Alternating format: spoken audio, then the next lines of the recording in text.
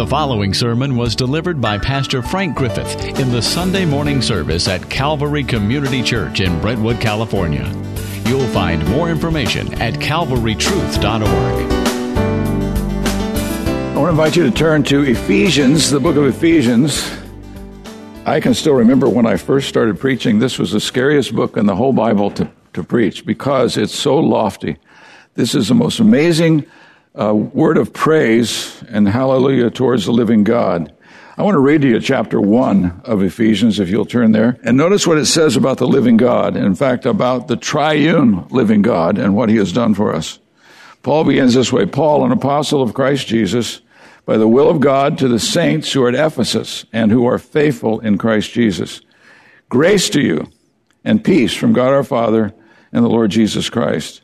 Blessed be the God and Father of our Lord Jesus Christ, who has blessed us with every spiritual blessing in the heavenly places in Christ, just as he chose us in him before the foundation of the world, that we would be holy and blameless before him.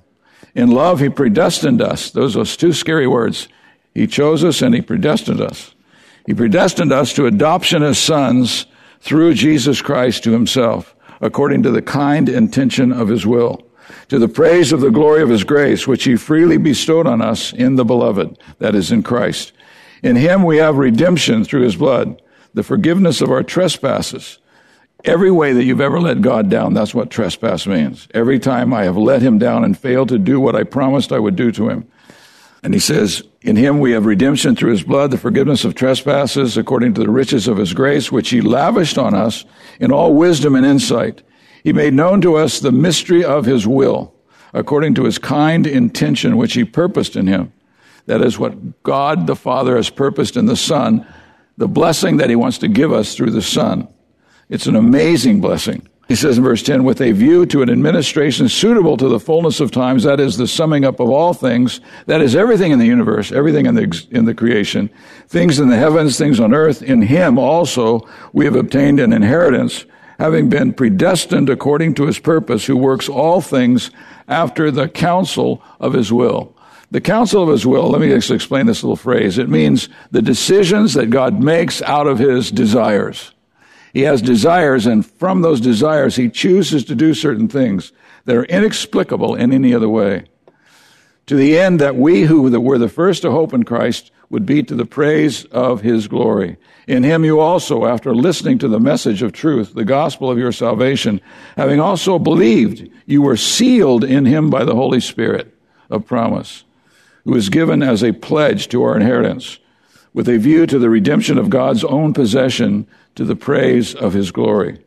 For this reason, I too, having heard of the faith in the Lord Jesus Christ, which exists among you, and your love for all the saints, do not cease giving thanks for you, while making mention of you in my prayers, that in the God of our Lord Jesus Christ, the Father of glory, may give to you a spirit of wisdom and revelation in the knowledge of him. I pray that the eyes of your heart may be enlightened, so that you will know what is the hope of his calling, what are the riches of the glory of his inheritance in the saints, and what is the surpassing greatness of his power toward us who believe. These are in accordance with the working of the strength of his might. I don't know if you caught what he just said, but he says that he wants you to receive these things. He wants you to come to have a knowledge of these things, the blessing that he has poured out on your life through Christ. Verse 20, which he brought about in Christ when he raised him from the dead and seated him at his right hand in the heavenly places, far above all rule and authority and power and dominion and every name that is named, not only in this age, but also in the age to come. And he put all things in subjection under his feet. That is, the Father put everything under subjection of the Son's feet and gave him as head over all things for the benefit of the church. Everything that Jesus Christ has rule over, it is for the benefit of the church of Jesus Christ, which he says, which is, that is the church, is his body, the fullness of him who fulfills all things. Now, I want you to turn back to chapter 1. I decided I'm going to cut that short rather than read 5 chapters to you. I'm just going to read 1.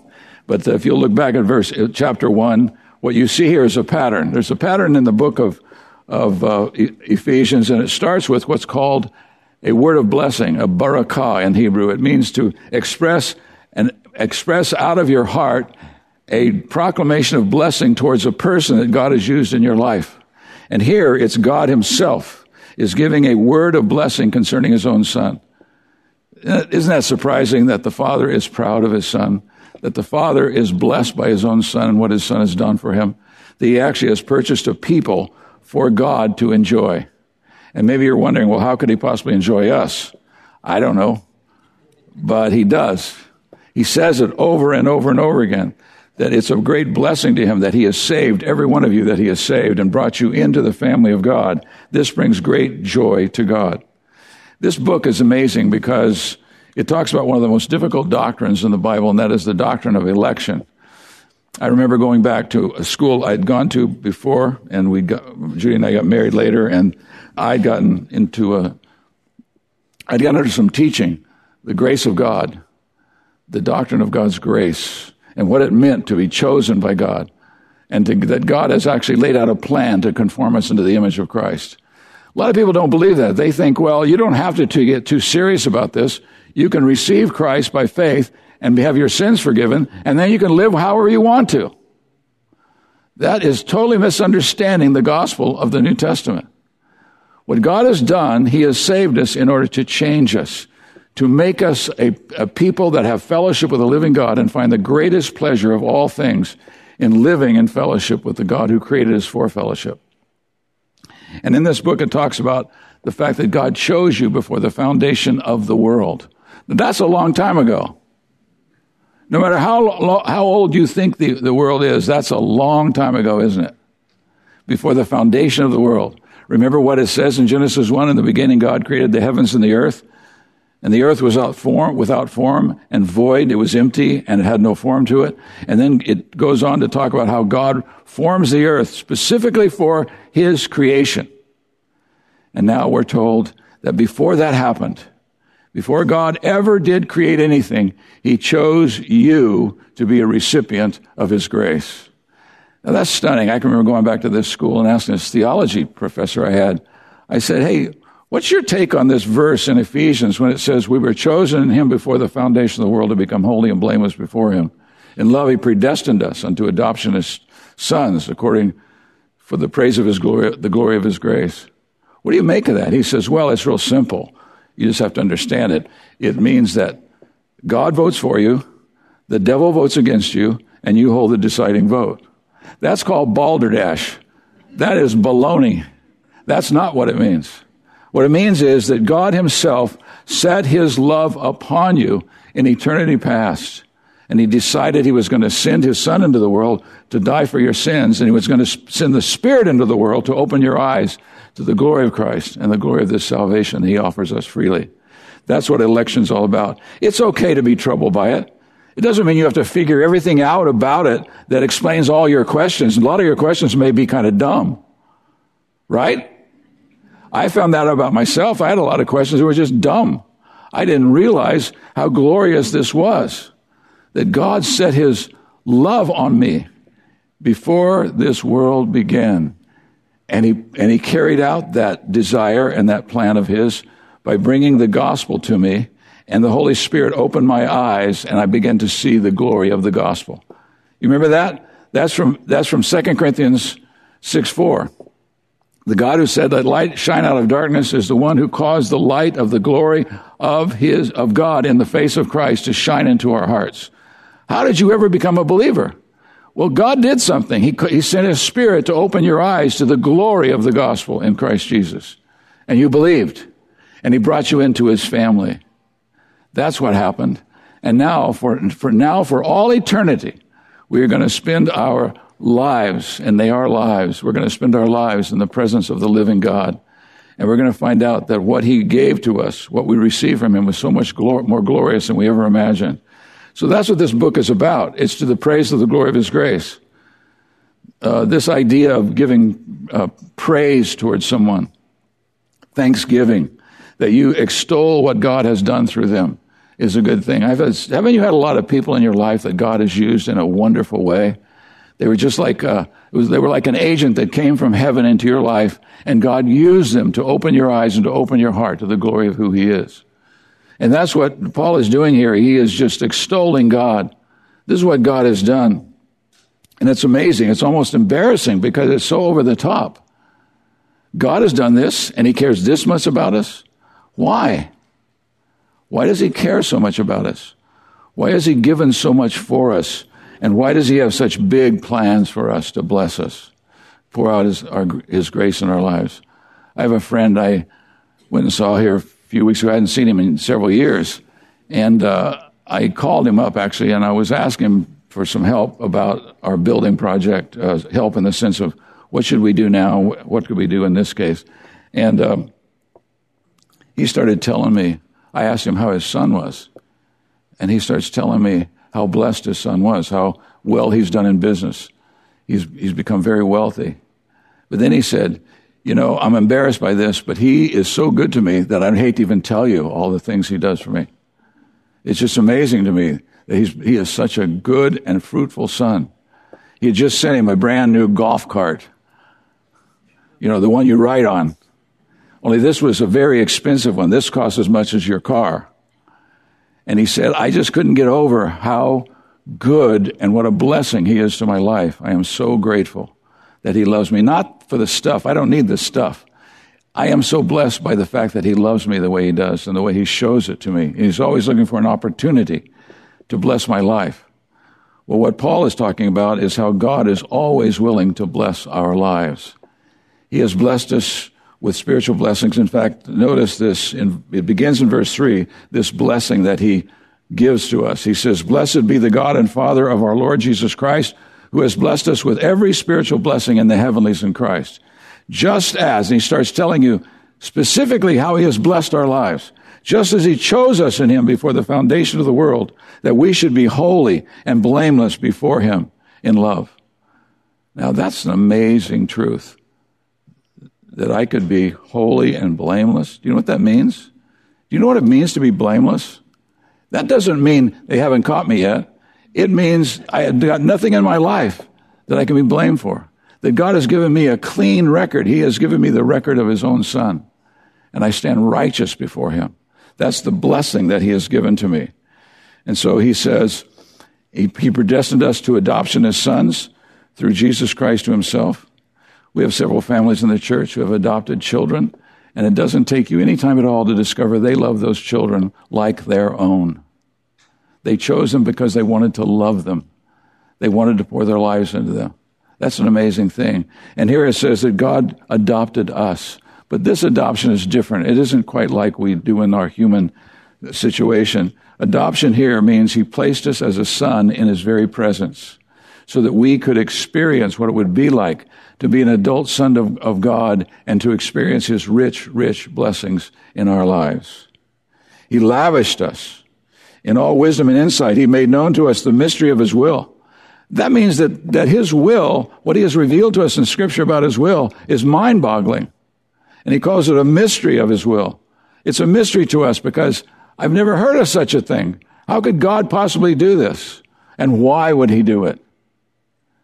And he says, it was all according to his kind intention which he purposed in his Son, with a view to an administration suitable to the fullness of times, that is the summing up of all things in Christ.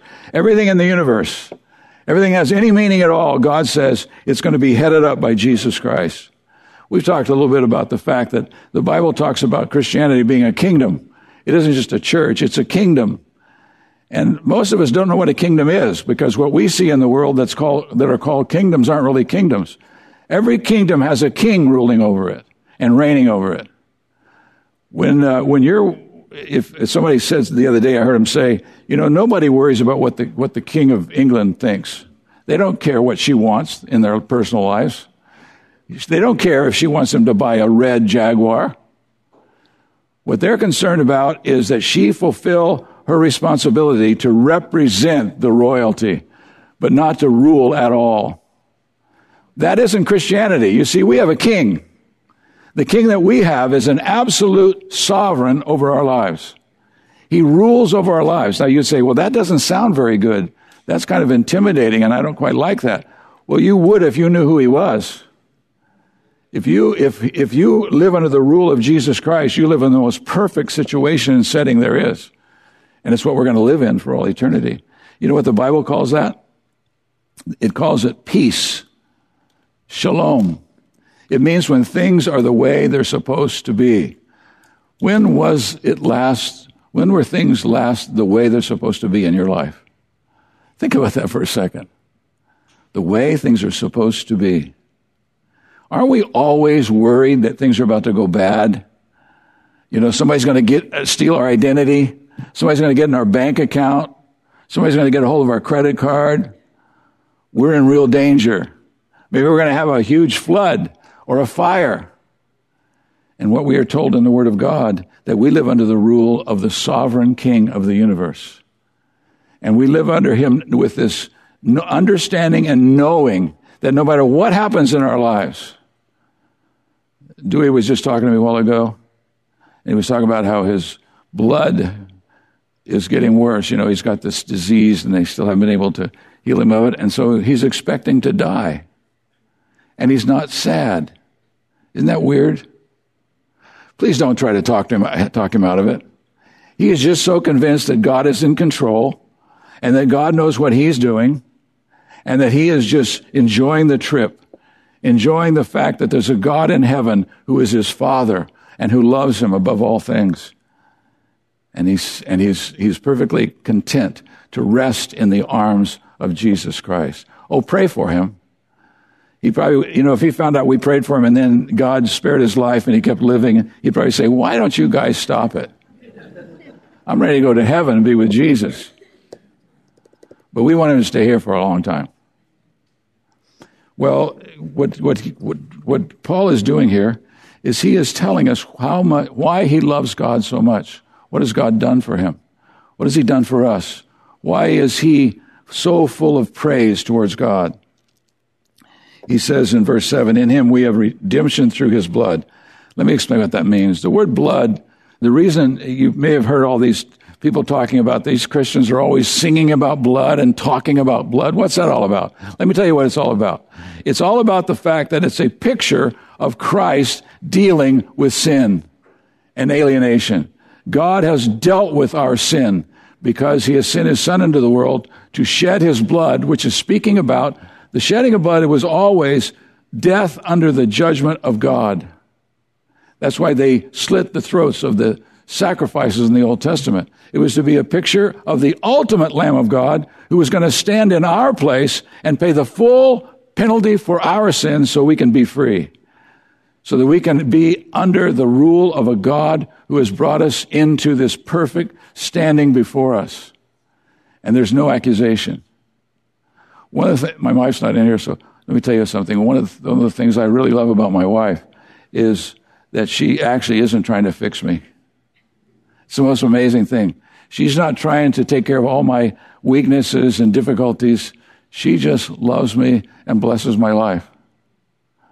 And she's not Superwoman or anything. It's just that God got a hold of her heart. He gave her a good man. God gave her a perfect man. And so she settles down and enjoys the process. That God is at work. And I treasure her relationship. I treasure the fact that when she tells me something, I can trust that it's coming from a heart that loves me. Even if it says, you really should stop doing that. But you see what God has done for us. He has blessed our lives in such a way that we can't even get the words out. Like Paul is giving this barakah, this expression of blessing to God. He wants God to know that he considers him to be the most blessed God, who has given him eternal life in the person of his own Son. Then he starts talking, you see what he has said here, is he has said, I chose you. The Father chose us to be recipients of his grace. And then the Son redeemed us by shedding his blood, by paying the penalty for our sins. And then it says, and the Spirit has been given to us to seal us into Christ. So that God cannot see you apart from Christ. Did you know that? When he looks at you, he sees Christ. You're clothed in Christ. If maybe you're wondering, why is God, maybe you've been walking with Christ for a while, you've been living under the authority of God, and you wonder, why does he let me get by with so many things? Why doesn't he crush me? Why doesn't he just cast me off the surface of the earth? Why does he keep forgiving me? Why does he love me? because of Christ. You've been sealed in Christ by the Holy Spirit. That means that you've been so identified with Jesus Christ that when God looks at you, he always sees the merit of his own Son. Now that's the best deal you've ever heard of. That God would join you to a person, a perfect person, the eternal Son of God who became the incarnate Son of God and who took your place and suffered for your sins and gave you perfection in standing and status before God.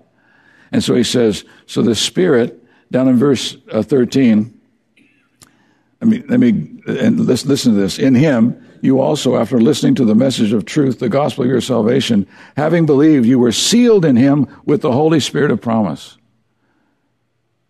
See, this is why the Bible is very clear about the fact that all true believers are going to persevere to the end.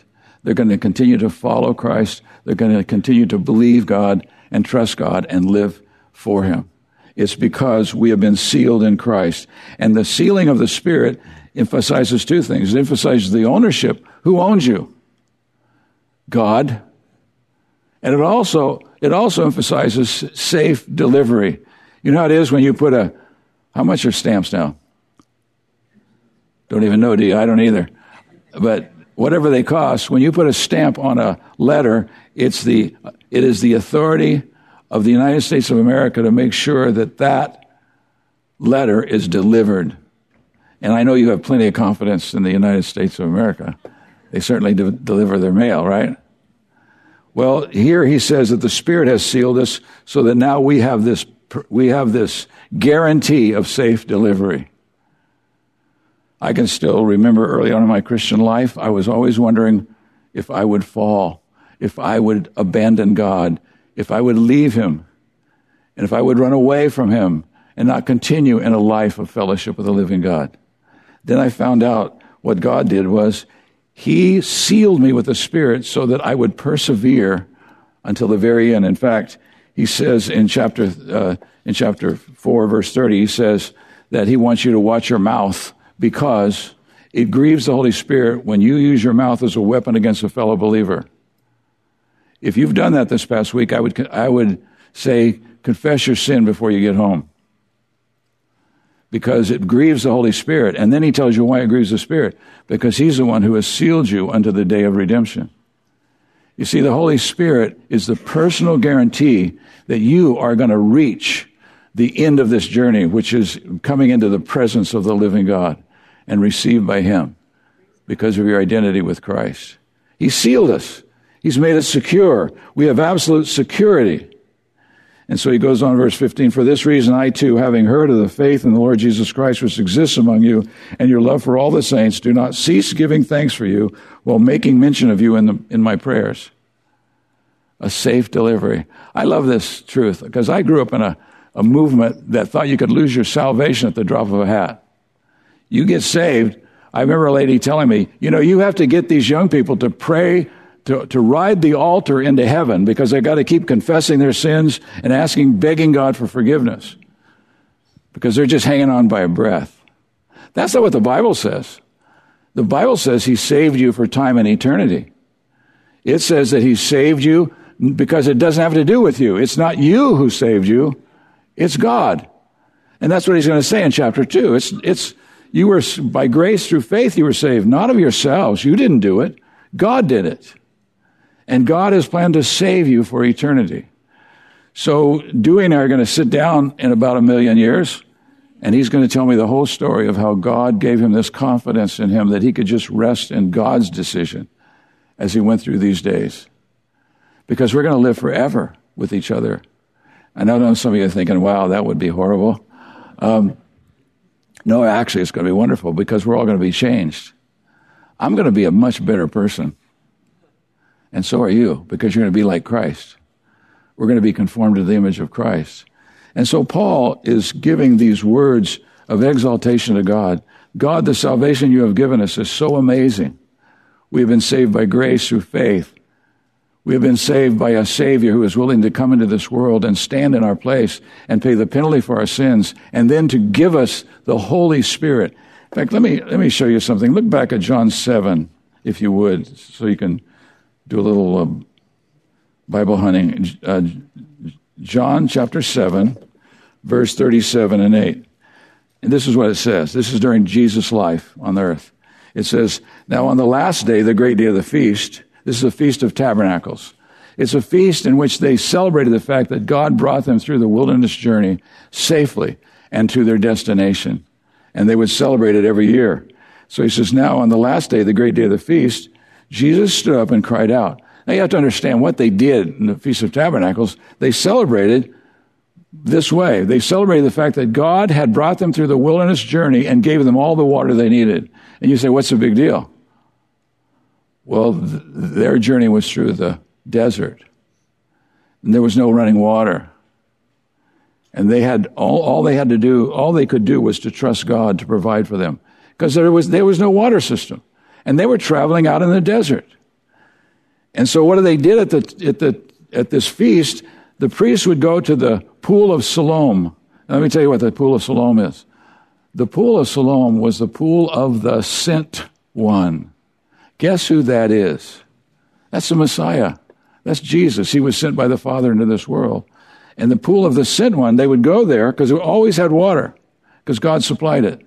And they would take these golden pitchers, the priests would, and they would scoop up the water, and then they would make a march to the temple, and they would pour out the water beside the altar. And what they were doing was giving God thanks for providing for their most basic need. They needed water. And so he says this. He says, if anyone is thirsty, he is saying this, it says he's yelling this. He cries out, and he says, if anyone is thirsty, let him come to me and drink. Now, it doesn't take a genius to figure out what Jesus is saying here. Even I can figure it out. Jesus is saying to them, if you need spiritual water, if you are dry and thirsty and without a relationship with God, come to me and drink. And then he says this, he who believes in me, as the scripture said, from your innermost being will flow rivers of living water. This isn't the only place in the Bible that talks about water and quenching the thirst as being a picture of salvation. God has given us spiritual water so that we could drink. And so he says, if you believe in me. Now, if you believed in him, you would go and say, I want some of this water. And he said, if you believe, the one who's believing me, out of his innermost being, the deepest part of yourself, will flow rivers of living water. What I like about that, it's not just talking about you quenching your thirst. It's talking about you being satisfied with this water, and it's going to flow out of you into the lives of other people. In other words, if you receive the blessing of Jesus in your life, you're going to find out it's going to begin to flow out into the lives of other people. Because he saves us to use us as a vessel in his hands to meet the needs of others. That's why he gave you a spiritual gift, which just means an ability to dispense the grace of God into people's lives. It's one of the most wonderful things in the world to be around Christians. We were with some believers the other day. We drove up to Reno to check on a friend of ours who just went through surgery. And we're sitting there just talking with each other, and Mitch and Pat, and I thought, wow, what a wonderful blessing this is, to be with brothers and sisters in Christ and experience the blessings of this water, this eternal life that flows out of our lives and the lives of one another. He's blessed us so that we can do that. We can love each other. It's the best place in all the world to be, is in the midst of a church where people actually know Christ and they receive his word and they believe what he has said and they begin to pour their lives in the lives of other people. That's what he's called us to do. Every single believer has been gifted and has been equipped so that God could use them as an instrument in his hands to bless the life of other people. And so when Paul's given this back in Ephesians, when he's giving this blessing, he is talking about all these things that God does. He's continually blessing us in a rich, rich way. And we'll never be able to thank him enough for what he is doing to us. Over in chapter 4 of this book, he tells these same people, he says, you need to stop seeking meeting your needs in ways that don't work. And so he says, stop getting drunk with wine, because that's just dissipation. You know, when you get depressed and down and you want some kind of help, and so you turn to something to stir you up, and he says, no, don't waste your time. That's just dissipation. Be filled with the Spirit. Allow the Holy Spirit to fill your heart and your soul with joy. You know, your soul, the Bible says that God created us as living souls, and what that meant was we have the capacity to enjoy life. That's huge, you know that? That you have the capacity to enjoy life. Have you ever met somebody who doesn't enjoy life? You ever been around somebody that has no enjoyment of life at all? That's a depressing thing, isn't it? But what God does for us when He saves us, He gives us the capacity. He did it in creation. He gave us the capacity to enjoy life. That's what your soul is. Soul is that capacity to enjoy life, to feel life, and be glad you're alive. That's a blessing from God. He tells us that what we ought to do is when we have people among us that are small-souled, that is, they don't have much capacity for joy. I've never done this, but I've thought this before. We'd take a survey and ask a person, how many times have you experienced joy this past month? Because there's a lot of people who have very little joy. And God wants to fill our hearts with joy when we discover who He is. This is why Paul is so overwhelmed with all of this. This is what God has been for us.